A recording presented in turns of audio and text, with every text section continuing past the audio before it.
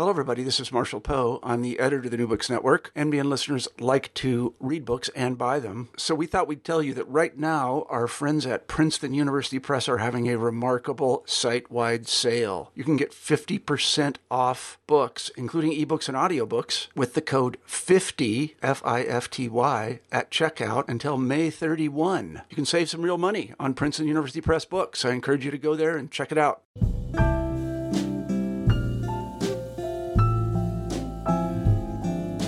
I'm Athena Dixon, a co-host of the New Books and Poetry podcast via the New Books Network. Today, we're speaking with Becca Claver about her new collection, Ready for the World. Thank you so much for joining us. I'm excited to speak with you. Thank you, Athena. So I was very excited when I read this book, and I was really interested in kind of getting your thoughts on some things that stuck out for me. So Kate Durbin called Ready for the World a dazzling spell book. Can you talk about how the book came to be? Yeah, so I've been calling it a spell book or a book of poems and spells. I was using the word grimoire, which, means spell book at first. And then I realized that people might not know what that means necessarily. So spell book works just as well. So I've always considered myself a feminist poet, writer, editor, a scholar. And I realized that I had published 2 books so far, neither of which were explicitly feminist in any way, although I would say that was, an undercurrent in both of them. So I really wanted to write a book for women and girls about the concerns of women and girls and beyond anyone who cares about feminism. And so I kind of went back and gathered the poems I felt spoke to those topics, and then you start to kind of realize your threads at that point. And so I realized that there was a lot about community and online communities and IRL communities. And then there were a lot of poems about magic, and including these spell poems that I wrote for NaPoWriMo, National Poetry Month. One year, I wrote a spell a day. So I started to kind of put all those poems together and work up the manuscript from there. So the collection is like this intriguing mixture of social media, magic, reflection, and honesty. And once you kind of decided what poems you wanted to include, or you saw kind of those threads, how did you start to kind of plot out how you wanted that kind of picture to unfold? Yeah. So an early version of the manuscript, I had included all of the spell poems, but just kind of in a section on their own at the end. And so now the book is without sections, and the spell poems are threaded through. Although it's a little spell heavier at the end. So now the way I see it kind of going, the arc of the book is that we're kind of starting in this virtual reality, this digital world. And I think the internet is magic too. So I think that there's magic in those poems as well, but it's just not as explicit. And then we're kind of moving through this part in the middle that's kind of like a coming of age, or like how do you go from being a girl to being a woman is sort of like the passing through threshold of the center of the book. And then by the end, we're like in a much more kind of metaphysical, magical realm, I think, than we are at the beginning, or at least like it's more on the surface at the end. So while I was reading the book, I found myself wondering how we move through a digital world. So I saw on Instagram that you created an account that was kind of like a video poem leading up to the book's release in February. Can you tell us a little bit about how this project kind of complements the collection, and how social media kind of maybe in some ways influences how you created the world around the book itself? Sure. Yeah. So there are poems in the book that are like very directly about social media and kind of what it means to have so much of our everyday lives exist in that virtual space, which is something I think about a lot in terms of like what are space and time like in the digital world, what kinds of emotions come up for us or maybe are sort of exaggerated for us in those spaces, and like what does connection feel like in those spaces, and is that connection that so many of us have to people who we love, who we live far away from, who we want to stay connected with, is that connection over social media as real or meaningful, or can it be as real life connections? So I'm thinking about those things. I'm thinking about kind of online communities and real life communities of women and girls. And then I realized that because a lot of the poems were addressing those sorts of questions, that like their natural habitat might actually be Instagram on some level. And so I had this idea that I would read a poem a day-ish from the book and put it on an Instagram account, which is ready_for_the_world. And so then it gives them like another life, because I've been using Instagram stories and just using like goofy filters or like scary filters sometimes too, and trying to like add that that filter or that layer to the poem too. So it's sort of like they're beginning with internet experience, and then they're like being translated into language, and now they're being translated back into a digital form, a video form again. So I don't know, it's like some kind of weird like recycling between realms, something like that. So it's kind of this idea, and I was thinking that sometimes we see whether or not poetry kind of has to meet people where they are. Do you believe that in some ways that being able to use social media, not just as a marketing tool, but also as a kind of a medium itself, is something that we'll kind of maybe see more of as we kind of move into literature being more digital in a way?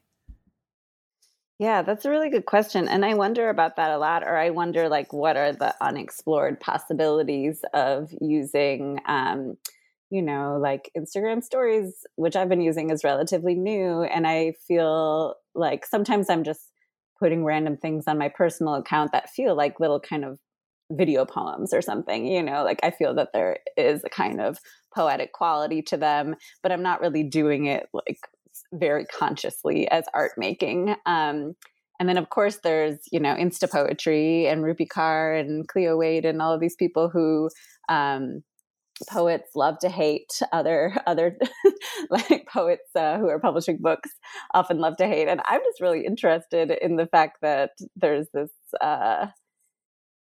kind of rejuvenation of interest in poetry, thanks not only to those poets, but thanks in part to those poets. And it's kind of bringing poetry to people who might have been put off by poetry in school or intimidated in some way. And so, most of those poets, it's just text in a square, maybe with some images on there, which I think is an interesting medium. But I also think as the technology changes, we have opportunities to kind of make poems come out of those apps, and in different ways. And so, yeah, I was just kind of trying to explore some of the possibilities. And I feel like there are a lot more possibilities that have yet to be explored beyond the kind of just like flat words on screen. So, yeah, I hope more people play around with that. I think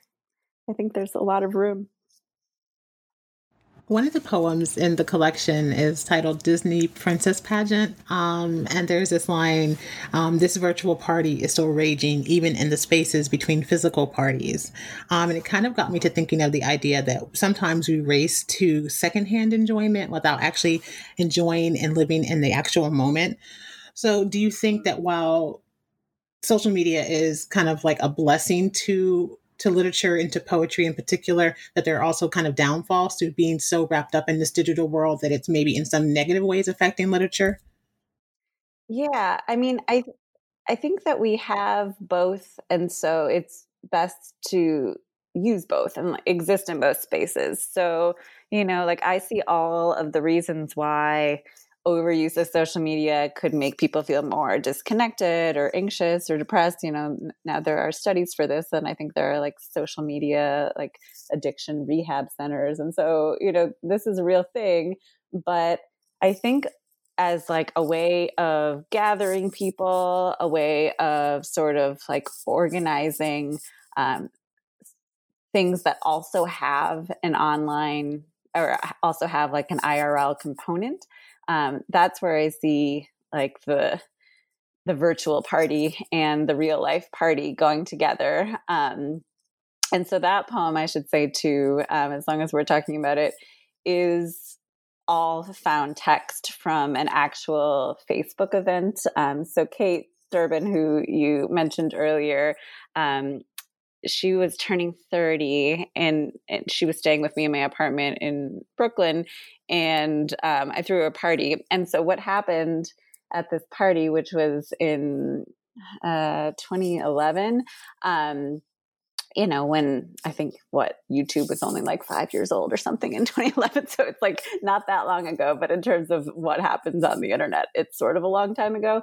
And so some friends of ours were at this party, and then people started commenting on the Facebook event at the same time and kind of like transcribing what was happening at the party, which was partly a poetry reading too. And so it was this funny, I mean, we were mostly just making each other laugh, but like it was this funny moment of this like real life gathering of friends talking to each other, sharing work, socializing, having a good time. And then there was also this sort of like shadow party, or like maybe not shadow, maybe it was bright. It was just like this online companion party that was happening at the same time. And so it was this funny moment for me where I just realized like, yes, this is the world that we're living in now, where like these things are kind of superimposed on top of each other. Not necessarily like we can't escape one or the other, but the interplay between them and like how they're kind of stacked on top of each other, or how we move back and forth between the physical world and the digital world, is, I think, part of what Ready for the World is trying to figure out. There's poems in your collection, Spell for Rebirth and Spell for the Health of a Heroine, that seem much more connected to our humanness and specifically womanhood. And this kind of comes to mind because sometimes social media distills the feminine down to nothing. And so you have something like the opening stanza of the poem Style Power, that was really this idea of we're moving from the idea of technology and the impersonal to a humanness being reclaimed. Is that something that you were kind of thinking about as you were moving from kind of like this digital life into the IRL life? Yeah, well, I mean, I don't know if I was consciously thinking about it, but I think when you say it, it sounds right to me.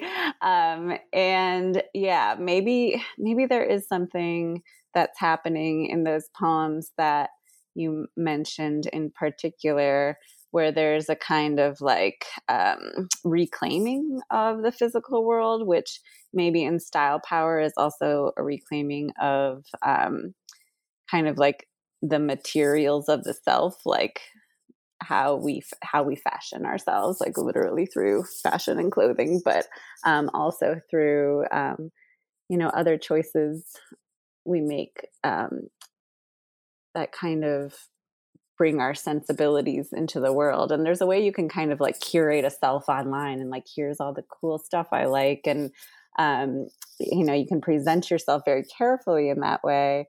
But then there's something like so much wilder and more, to me, interesting and mysterious about how people's style power comes through on the physical plane, as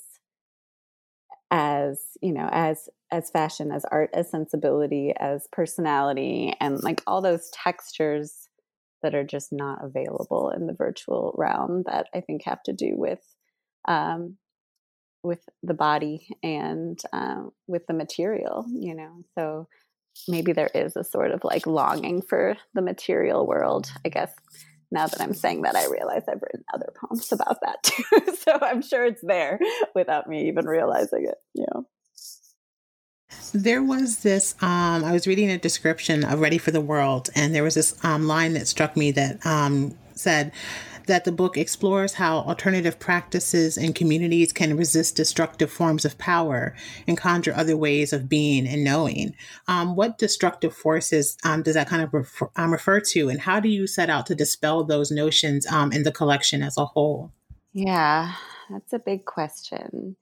I think that, so there are a lot of ways of answering this question, but I think that the one that the book is probably investigating the most is the way that women and girls get taught to ignore their intuition, ignore emotional knowledge, ignore bodily knowledge in order to acclimate into the world, in order to get ready for the world. So um, I wanted to think about all of the subtle ways we kind of like give up our magic or turn off certain powers that we have access to in order to live in the rational world, which is also the world, it's like the technocratic world. It's the world of technology too. And so that's how the book is maybe really ambivalent towards the idea of technology. I think most of the things I've said so far seem sort of celebratory. And I think people who know me online would think that I just love the internet, that's my stance. But I think that part of, as we all know, with data mining and the ways that ourselves are monetized and manipulated online, unless we find ways to completely avoid the internet, which I don't know if anyone fully does, maybe my dad, it's really hard to avoid that happening to some extent. And so I think I'm trying to think about like what sorts of agency or freedom could we have in spite of that? Is there an outside to patriarchy, to all of the systems of power and oppression? You can use bell hooks term that others have added on to, cis heteronormative imperialist white supremacist patriarchy, all these interlocking systems of power. Like, is there any way for us to have some kind of freedom to like play and be ourselves outside of that? And I think most people are pretty cynical about that question and say the answer is no. And I want to believe that there are these like little pockets, not that maybe we can consistently do that, but there are these little like moments and opportunities available to do that. And for me, that's often come out of moments of being able to connect with other women and girls and like the space that we can make together, the social spaces. There are poems about laughter in the book, about the ways girls talk. And I think like creating those alternative realities, even just like for a night, can be a kind of reprieve. Do you think that there are, or have you found any particular writers or artists or musicians or spaces or organizations even that are kind of shifting back to a connectedness of writing communities and that are doing good jobs of giving us kind of these safe spaces? Are there any in particular that you would like to mention? Yeah, that's a really good question. I'm always very bad at thinking of things right off the top of my head. But, like certainly there are places like Cave Canem and Kundiman and other kind of writers' retreats where people are able to come together in real life. For me, it has always just been about like creating a writing group, just finding people in my circles and spaces to connect with in that way, and just making sure that like there is real life engagement with art happening in my life somehow, even though I share online plenty too. So yeah, I think just for all of like the interesting things you can learn interacting with other writers on Twitter or Facebook or Instagram or wherever. For me, what's most lasting and meaningful is finding those real life spaces. So yeah, I think just kind of doing it everywhere on your own is the most important thing to me. So, around the midway point of the book is the poem Sleight of Hand. And I made a note that I thought that is where, for me at least, there was a shift to something more magical and more spellbinding in the collection. Can you give us a little bit of insight of how the series of spell poems came to be, how you kind of crafted them, or what were the genesis of those poems?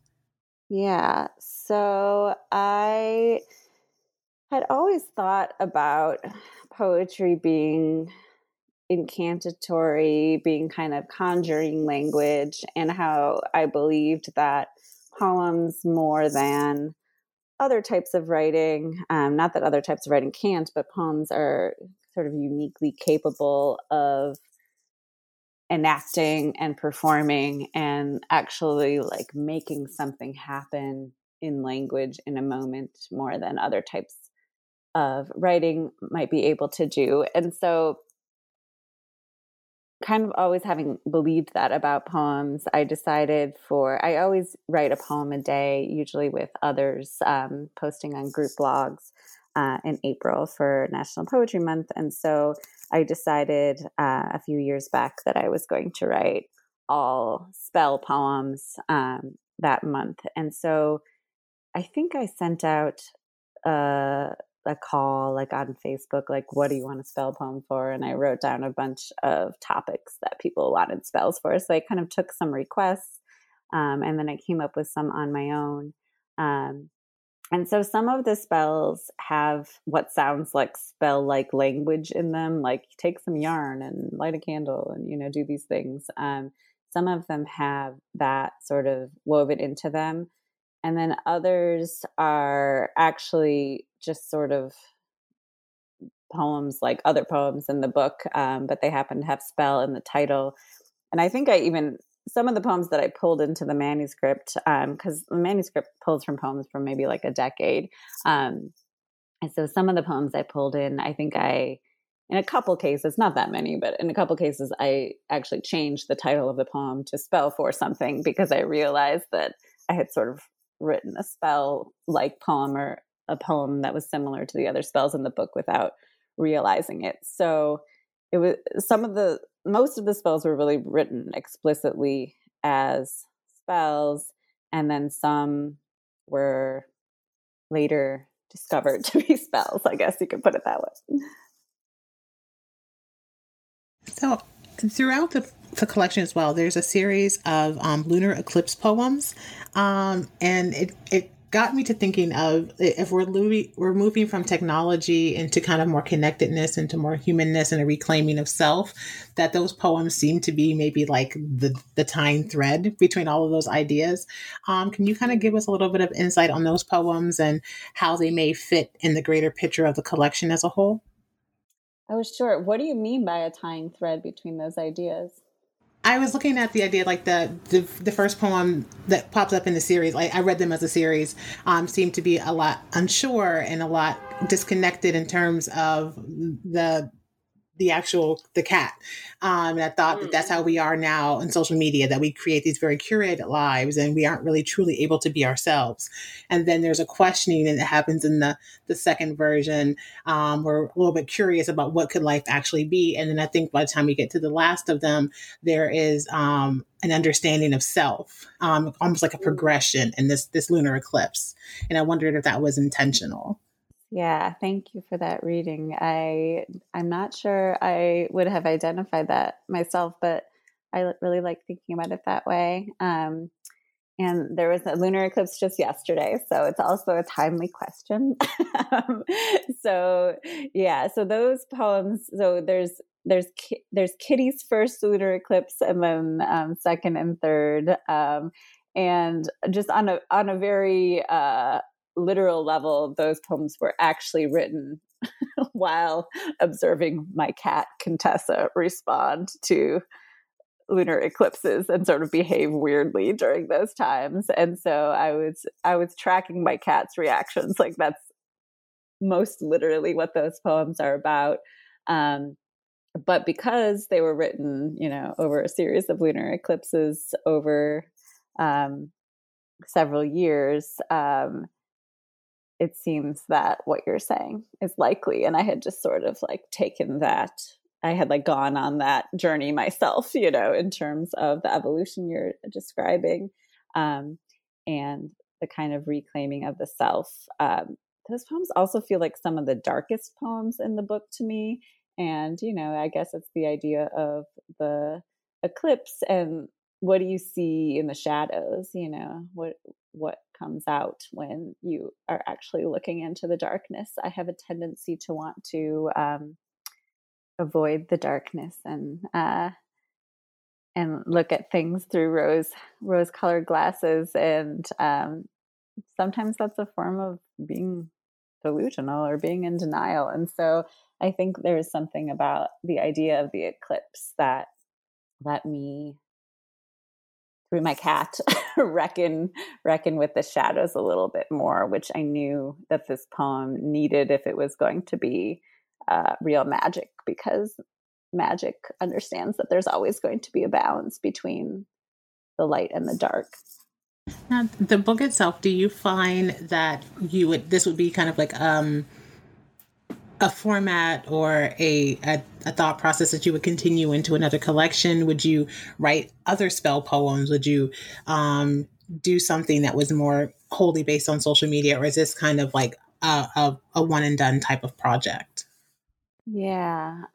So in terms of social media, I think my first two books also were kind of dealing with online culture in other ways, maybe more overtly political ways. So, like, for example, in my last book, Empire Wasted, there is a poem called We Got Him, which is what Obama said on TV when Osama bin Laden was killed. And then the poem is purely transcriptions of things people posted that I saw in my social media feeds in the aftermath. And I was just copying and pasting all those things. Like, it was right after the announcement. Everyone was on social media. People were posting all these things. I copied and pasted a bunch of things that people wrote and put them into this document and forgot about it. And then when I was putting that book together, I went and found that document again and realized that it could be a poem if I rearranged those statements and kind of ordered them. So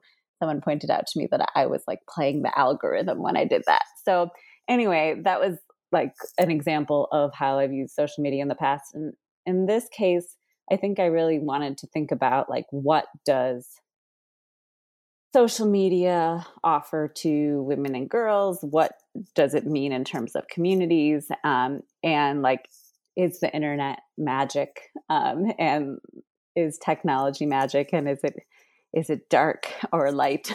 Is it good or bad?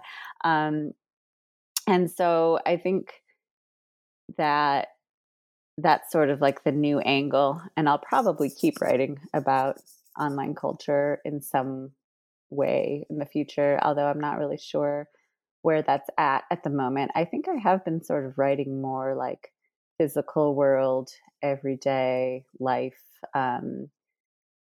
more deeply immersed in the IRL poems. So maybe I am kind of like swinging against that right now. And then in terms of the magic, I've written some spells occasionally, like for people, like for particular occasions. And so now I guess the only form those are really taking is kind of like a more interpersonal, like a gift sort of. So before we go, I just wanted to ask you about a couple of the projects that you are working on. The first is the podcast that you co-host with Lauren Besser, which is the Real Housewives of Bohemia. Can you give our listeners a little bit of information about the podcast? Sure. So the podcast was started in 2014, and we did it regularly back then when we lived in Brooklyn.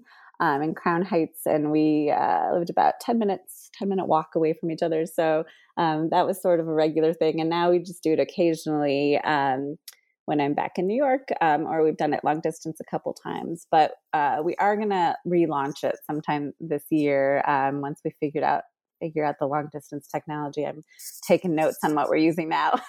So anyway, that podcast, I think that it was maybe like an incubator, unintentionally, but sort of an incubator for some of the ideas that came out in Ready for the World, because it was this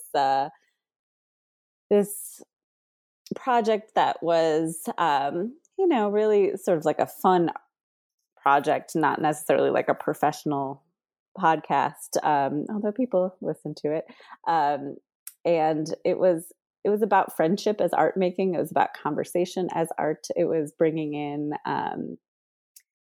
astrology and tarot, and like kind of bringing in the esoteric and occult in these various ways too. And so I think that a lot of the same themes that come up in Ready for the World are also kind of happening live on that podcast. And you're also currently co-editing an anthology titled Electric Girlesque with Ariel Greenberg. Can you give us a little information on the anthology? Sure. Yeah. So the original Girlesque anthology was edited by Ariel and by Lara Glenham, and that came out in 2010. And it was a book, and it was a book of what was described then as third wave feminist poetry. And it was really, they call it, grotesque, girly, over the top, kind of like Riot Grrrl inspired. And now, 10 years later, the second edition is going to come out. And so it brings in a whole new generation of poets who were either directly influenced by the writers in the first anthology, or maybe just happened to write in this vein. And it shows that the Girlesque has kind of gone on over the last decade, and also kind of taken these different forms in the writing of a lot of different poets from different backgrounds. It has evolved in those ways too, in really exciting ways, I think. And so the Electric Girlesque is going to be a multimedia ebook. So it's going to be basically a full color app ebook that you can download, and there's going to be audio, and there's going to be a whole critical essay section too, with writing about the Girlesque that has come out over the last decade or so. So it's really kind of like taking this idea of this dominant strand of feminist poetry that Ariel kind of identified and coined the term for, and showing that it has continued to morph and evolve, and has become all sorts of new things, but they can all sort of still fit under the umbrella of the Girlesque. So yeah, it should be out within the next several months, and it's going to be really great. People should check it out. Thank you. Could you, before we go, give our listeners your website and any social media you'd like to have for them so they can follow you? So my website is just my first name, last name.com. So BeccaKlaver.com. And then I am on Twitter at BexKlaver. So it's BexKlaver. And that Instagram account that I mentioned is ready_for_the_world. And I'm on Facebook too, my real name. I said thank you so much for joining us today. Ready for the World will be out in February 2020. Is that correct? That's right. Great. And that's going to be via Black Lawrence Press. Yep.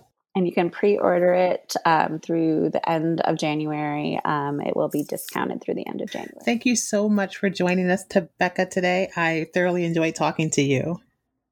Thank you, Athena. This has been great. I'm Athena Dixon, a co-host of the New Books and Poetry podcast via the New Books Network.